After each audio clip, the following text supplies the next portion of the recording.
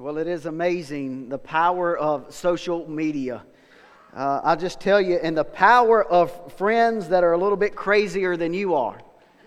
I told Derek and Mason, I said, y'all got to check this group out. We found them on TikTok, and I said, man, they're awesome. Next thing you know, they done booked them to come to Amherst, Virginia. And I'm like, y'all are crazy. Y'all are crazy.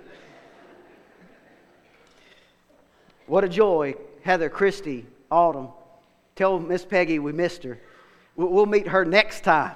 I hope there is a next time. And all the way from North Carolina, coming to a little community of Clifford, we appreciate that. And we pray God's blessing on you from here as you continue to do His will and you serve Him with your voices. I told somebody Friday night, I said, God couldn't spare a little bit of that for me? Just a little bit? I said, it's amazing how they take Autumn and just plug her in. I said, man, God does have a sense of humor when it comes to music on my behalf, and I'm grateful. I hope they were a blessing to you. They have been a blessing to our families over the last couple of days, and I feel like they're part of our family now, and grateful to be together today.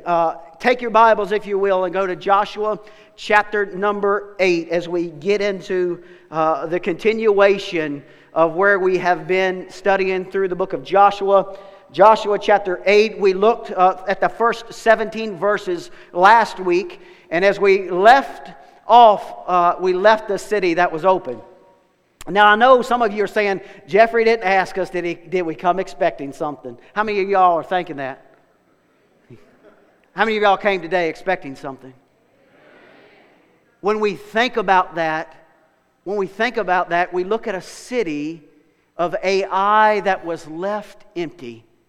We see a city that is left empty, and the people of Ai have pursued Joshua and his little band of army in a trap. And I'm going to explain a little bit of that. But first, before I get into that, I want to ask you this. It's amazing the song selection, how God uses that. When I heard the song, The Eye of the Storm, and there are many, even within this congregation, that are facing what they would label a storm or a battle. Maybe today there's somebody watching, there's somebody here in the church that is feeling defeated. Maybe you've been defeated before and something has just left a bad taste in your mouth. Have you ever been there before? You've faced something and you've been through it and you've been defeated and it has left you bitter or upset or even angry as you think about your relationship with God. And many Christians today live with that attitude of defeat. Their heart is hurt. They are lost in a battle. And yet, instead of continuing to press on and continuing to keep their faith and look to God, they live in a place and an attitude of defeat. They feel sorry for themselves. They become angry.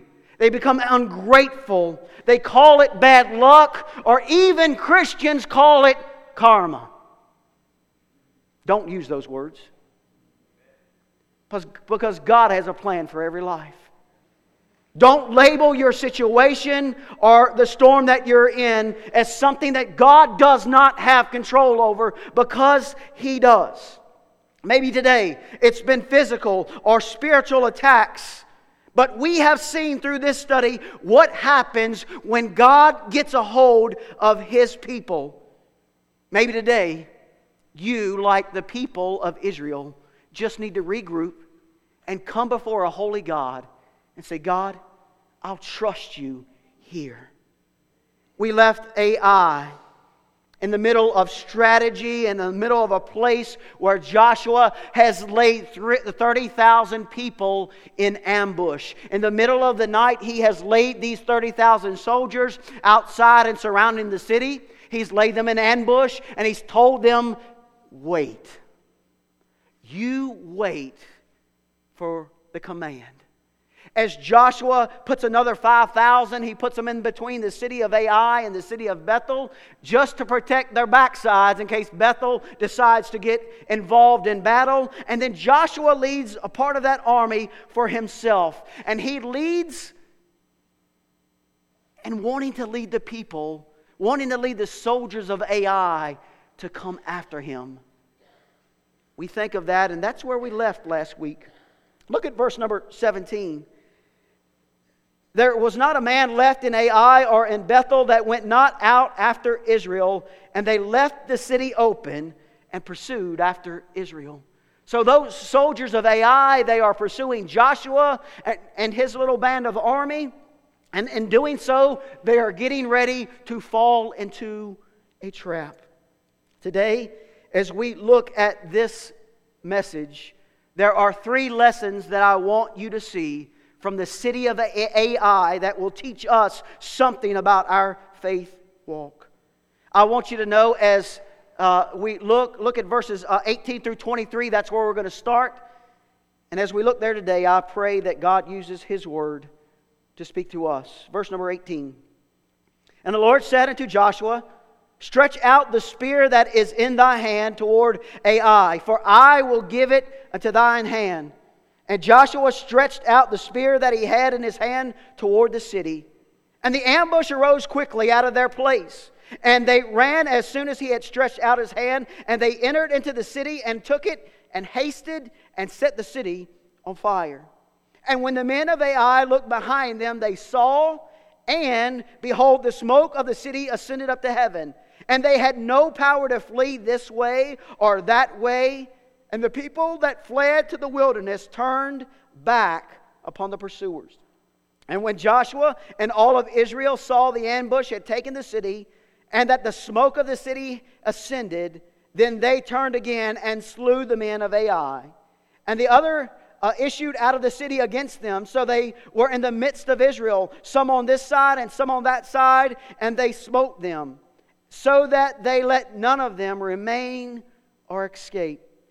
Verse number 23. And the king of Ai they took alive, and they brought him to Joshua. The first point that I want you to see out of the lessons of Ai today is this: there is victory in battle. Victory is obtainable in battle. When we think about a trap that has been set for the enemy, for the people of Ai, I want you to make sure that you understand this. It is not the trap of Joshua. It is not the trap of Israel. It is God's trap. God has trapped the enemy. Now, I know that we always want to look to win every battle. But listen, folks. Reality is this: we will not win every battle. You're not going to win every battle. And if I would have quit at the first battle I lost, I would have quit as a teenager. But the idea is that we keep our eyes on the one who leads us to victory, and that is Jesus Christ Himself. No man, no doctor, no family member, no important person in your life can lead you to the victory that you need. It must be when you keep your eyes upon Jesus Christ. We think about the people of Israel. The first battle of Ai, it contained their plans. It contained their way. It contained their own sins. It got in the way of what God was doing, and guess what? God judged them for that. And in a new battle, guess what? As they come against Ai, they have their eyes all on the Lord, and they follow the exact plan that God calls them for. Joshua, in the first verse, in verse number 18, he has a spear in his hand, and he stretches out that toward the city of Ai, just as God told him to. We remember back in the Old Testament, Moses. What did Moses have in his hand? Moses had a rod. And God used that rod in Moses' hand because he was a shepherd, but He turned it into a serpent. He lifted that rod as they crossed the Red Sea, as it was parted. He used that rod to strike a rock in Exodus that brought forth water, but He also used that rod to strike a rock in Numbers in disobedience to God. Moses had a rod. Joshua has a spear. Why does God do that? Well, because Joshua, of all people, took that spear of a warrior, of a commander, of a military leader, of a conqueror, and he stretched it toward that which God asked him to conquer. Friends, I don't want to get off my notes today, but I'm going to say this. Jesus Christ came the first time as the gentle shepherd. He is coming again in righteous judgment. And it will not be with a shepherd's hook in his hand. He is coming in judgment of the world. And friends, I want you to know that Joshua is in Old Testament Jesus. As he stretches forth that spear toward Ai, one day Jesus Christ will stretch forth His hand to this world, and it will be nothing but destruction. For the one who does not believe in God, you will be destroyed, just as the city of Ai. Well, Jeffrey, I thought you were talking about a victory in battle. That's exactly where I'm going. As the plan works, Joshua takes and they lead those people out of the city of Ai. And as we work through the scripture there in verse number 20, the men of Ai looked behind them. They saw and behold, the smoke of the city ascended into heaven. As that spear was stretched forth, that was the cue for the 30,000 in waiting. That spear was the cue. And as he reached that spear toward the city of Ai, the 30,000 rose up and they took over the city. Meanwhile, all the warriors of Ai are still pursuing toward Joshua. Joshua standing there. And those men realize something's not right. They have quit running from us. As they turn back, they see the smoke of their own city as it is overtaken, as they realize they are in a trap. Look at verse number 21. It says, Joshua and all of Israel saw that the ambush had taken the city and that the smoke of the city ascended. Then they turned again and slew the men of Ai. And the other issued out of the city against them. So they were in the midst of Israel. So now Ai is caught in the middle of the ambush, just like God has planned. I want you to know, as we think about this plan, it's amazing how God works.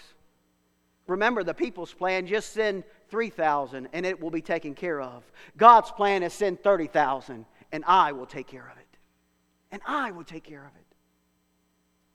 Verse number 23.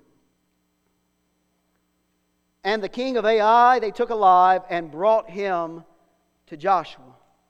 The only one left alive as of now in Scripture is this. One person out of the city of Ai, and that is its king. Before we move on, where's the victory? Where's the victory there? Well, here's the victory for the Israelites. As they were obedient to God, they followed step by step His plan. They defeated a city that had defeated them, that left them running, that left them fearful, and that left them questioning, what did we do wrong? Has anybody ever asked themselves that question? What did I do wrong, God, to deserve this? Anybody? What did I do wrong? And as they come back to God, God gives them the victory in a place where they had been defeated. Let's move on in Scripture. Verse number 24 through 29. And it came to pass, when Israel had made an end of slaying all the inhabitants of Ai in the field, that in the wilderness wherein they chased them, and when they were all fallen on the edge of the sword until they were consumed, that all the Israelites returned into Ai, and smote it with the edge of the sword. And so it was that all that fell that day, both of men and women, were 12,000, even all the men of Ai. For Joshua drew not his hand back, wherewith he stretched out the spear, until he had utterly destroyed all the inhabitants of Ai. Only the cattle and the spoil of that city Israel took for prey unto themselves, according to the word of the Lord, which He commanded Joshua. And Joshua burnt Ai, and made it a heap forever, even a desolation unto this day. And the king of Ai, he hanged on a tree until eventide. And as soon as the sun was down, Joshua commanded that they should take his carcass down from the tree and cast it at the entering of the gate of the city, and raise thereon a great heap of stones that remaineth until this day. The second point that I want to give you that AI teaches us today is this. There is victory over sin. There is victory over sin. The Bible speaks very plainly to us in the New Testament that sin has a price for every person. The Bible says the wages of sin is death. We understand that verse, that sin brings about death. But to Israel, here's what sin looked like. It looked like losing 36 of their own men in the first battle. For Achan and his family, sin meant losing their lives for taking the spoils of Jericho and hiding them. And now, for the city of Ai, the entire army and the entire city has been wiped out. And as Israel's army returns to that city, everybody is destroyed. Everybody. These passages are tough. They're tough to preach. They're tough to encourage people with. But they bring about questions from an outside world that say, why would a loving God do such a thing like this? God loves everyone. Why would He destroy absolutely everyone? And here's the answer. Because that's what God told Him to do. Deuteronomy chapter number 9. Verse number 5 says this, not for thy righteousness or for the uprightness of thine heart dost thou go to possess their land, but for the wickedness of these nations the Lord thy God doth drive them out from before thee, and that He may perform the word which the Lord sware unto thy fathers Abraham, Isaac, and Jacob. This verse calls the land of Canaan a very wicked place. And this verse serves as protection and the compromise for the people of Israel. So they do not compromise with this nation. So God's way of dealing with compromise and conforming to the way of the enemy is to wipe them out, to take them away. The wicked people, God instructs an army of Israel to destroy the entire city of Ai. Verse number 26.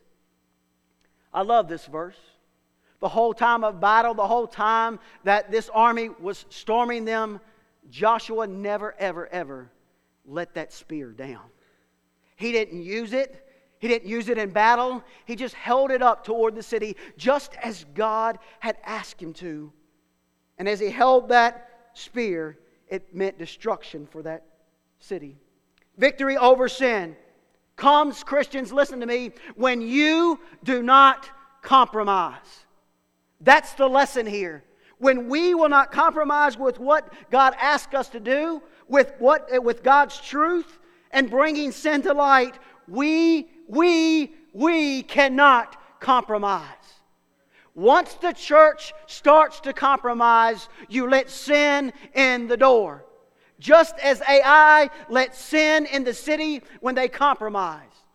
We go to a world with love, but we do not and we will not compromise.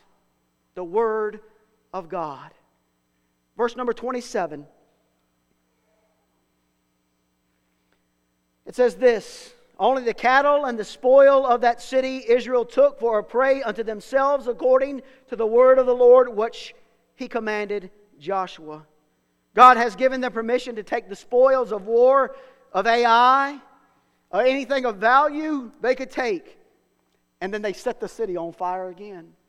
In verse number 29, as that king is captured earlier, he is now killed and hung on a tree outside of the gate of the city.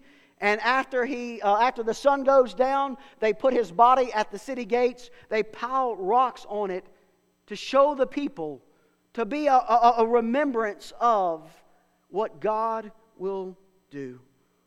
Today, I want you to know that there's a memorial, as we read about in Ai, of a city that compromised. And that city now lays in destruction. It's wiped out.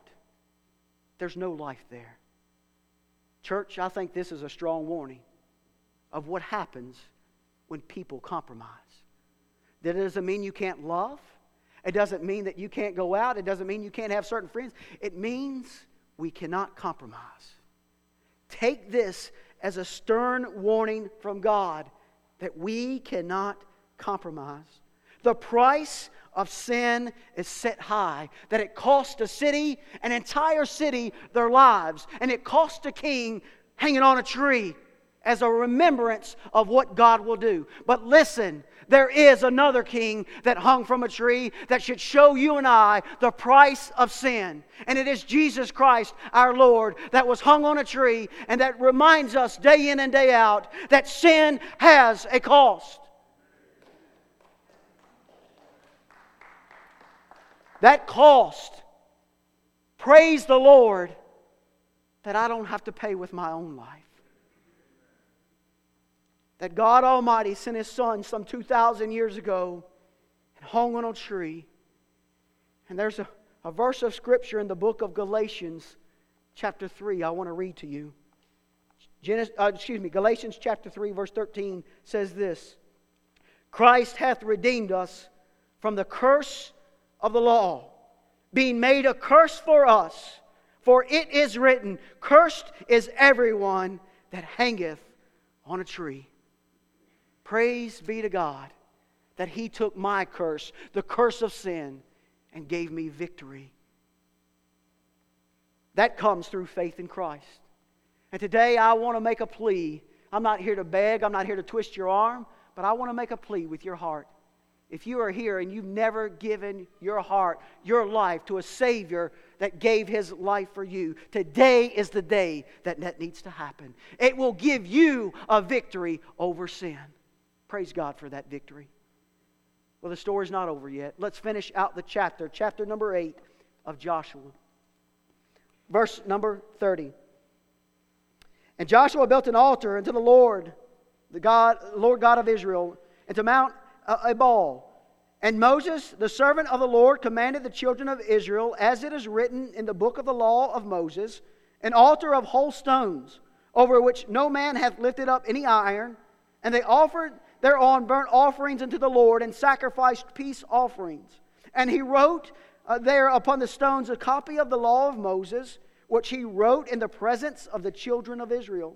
And all Israel and their elders and officers and their judges stood on this side the ark, and on that side before the priest, the Levites, which bear the ark of the covenant of the Lord, as well as the stranger, as he was born among them, half of them over against Mount Gerizim, and half of them over against Mount Ebal, as Moses, the servant of the Lord, had commanded before, that they should bless the people of Israel.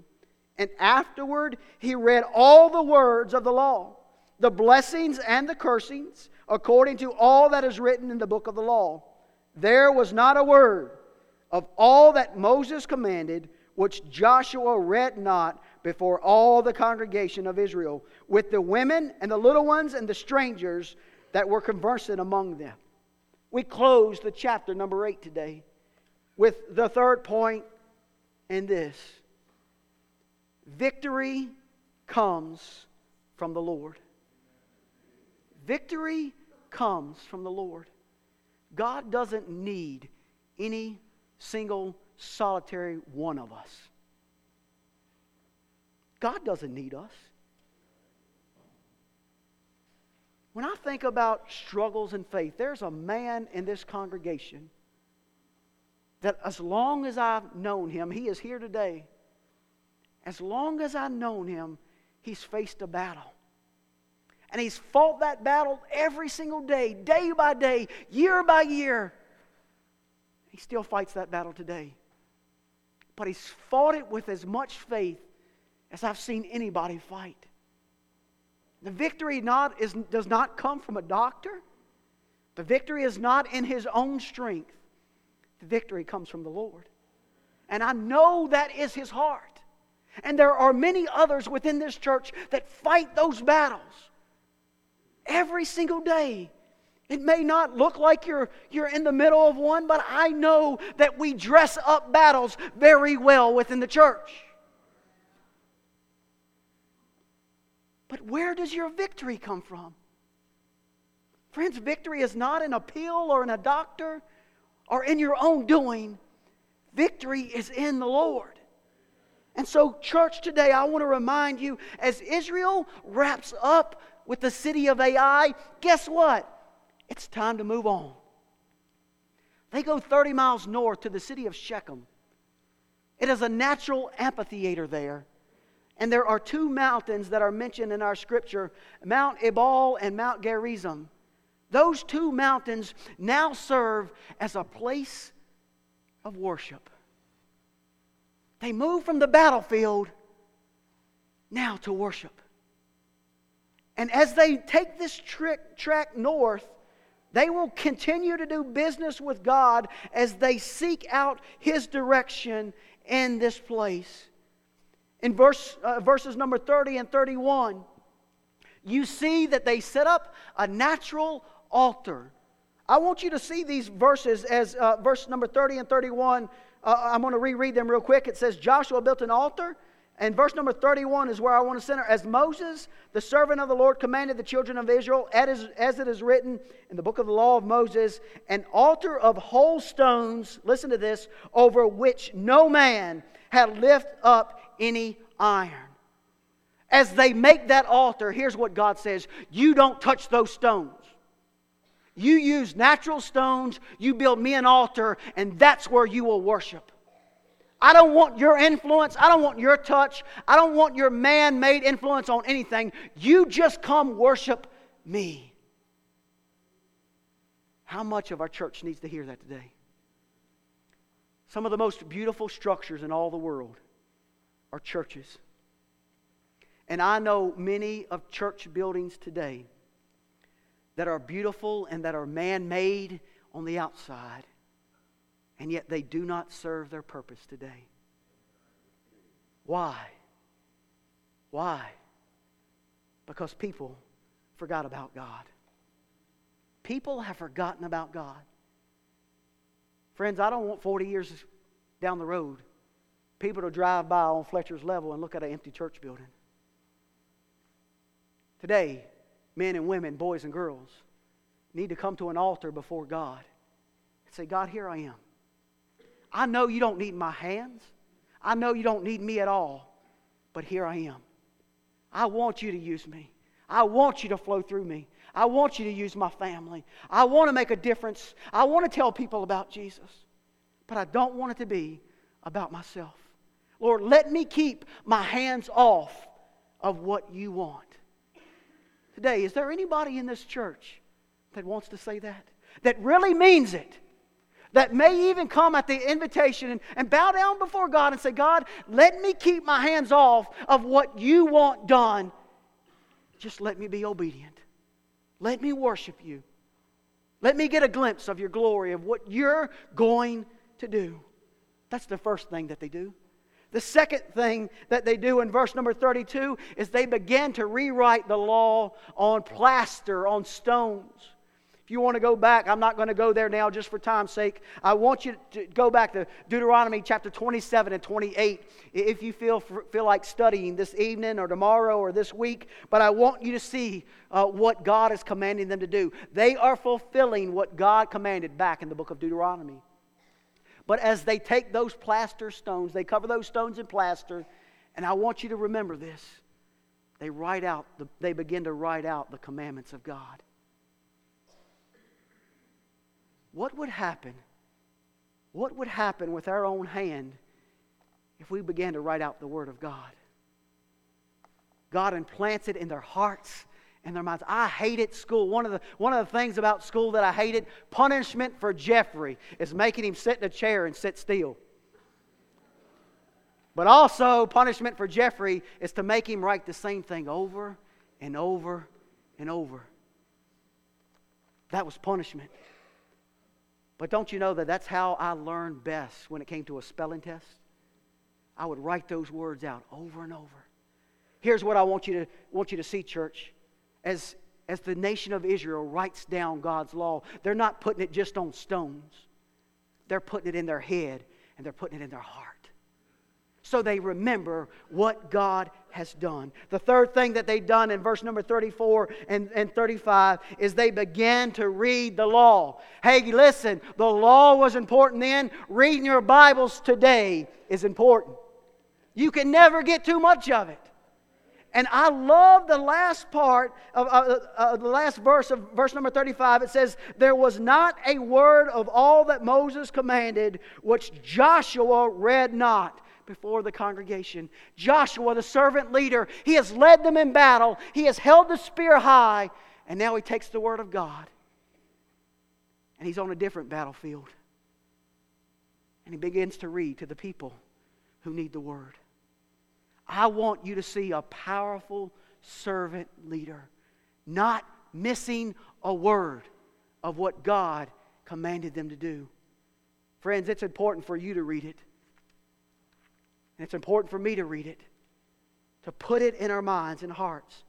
Joshua, the spiritual leader of the day. Proverbs chapter 3 reminds us to write on the tablets of our heart. Proverbs 3:3. Write that down. Put it on the tablet of your heart. Maybe today there's a verse that you need to write on your heart that will help you achieve the victory through Jesus Christ, through a difficult situation. After all this, in the book of Deuteronomy, as they began to read the cursings and the blessings, that's what they do on the mountain. They divide the nation of Israel. Six of the camps go into one mountain, 6 on the other mountain, and they begin to read the blessings and cursings from God. And after everyone, the people would shout, Amen. In agreement with the law of God. You can go back to Deuteronomy chapter 27 and you can see that. Today, as we wind up this service, I want to ask you this. As we see a people moving on from a city and from a sin that had plagued them, we see a place where they really get serious about God. Every day wasn't a battle. This day was about worship. As I choose to bring this message to a close, they were reading about blessings and cursings. And here's the way that I want to offer this invitation to you today. Some 3,400 years later, you and I are God's people. We sit in a beautiful sanctuary. We got the air conditioning turned up today. It feels nice in here. We got beautiful lights, beautiful stained glasses. But here's the question of the day. As you walk out of these doors, are you going to be a blessing to the name of God? Or are you going to be a curse to the name of God? Are you going to be a blessing? Or are you going to be a curse to what God wants you to do? Are you going to be a blessing or a curse and being obedient into what God commands? As God's Word teaches us about victory, I want you to understand defeat comes when we are disobedient before God. In a moment of invitation, I hope today that you understand that in every battle there is a plan. There is a plan that God has. That in every sin there is a plan that God made a way. And it cost life and blood was shed, but sin was destroyed by a Savior, Jesus Christ. Ultimately today, this invitation is for that one who needs to say yes to Jesus for the first time. But maybe today you're in a battle and you just want to come and you want to kneel and you just say, God, I'm going to give you this battle. Thank you for leading me through this battle. Just as the people of Israel had to take that moment before God and worship, maybe you will do that in a very public way. Maybe today you will come and say, God, I'm right smack dab in the middle. And I don't know what to do. I've lost my hope. I've lost direction. God, will you help me? I know that today I'll be the only pastor here, but somebody more important will meet you at this altar if you come. I believe that God Almighty will meet you and will take over that battle if you will give it. Today, church, victory over sin, victory over death, victory in the battle. I believe that victory solely comes through Christ our Lord.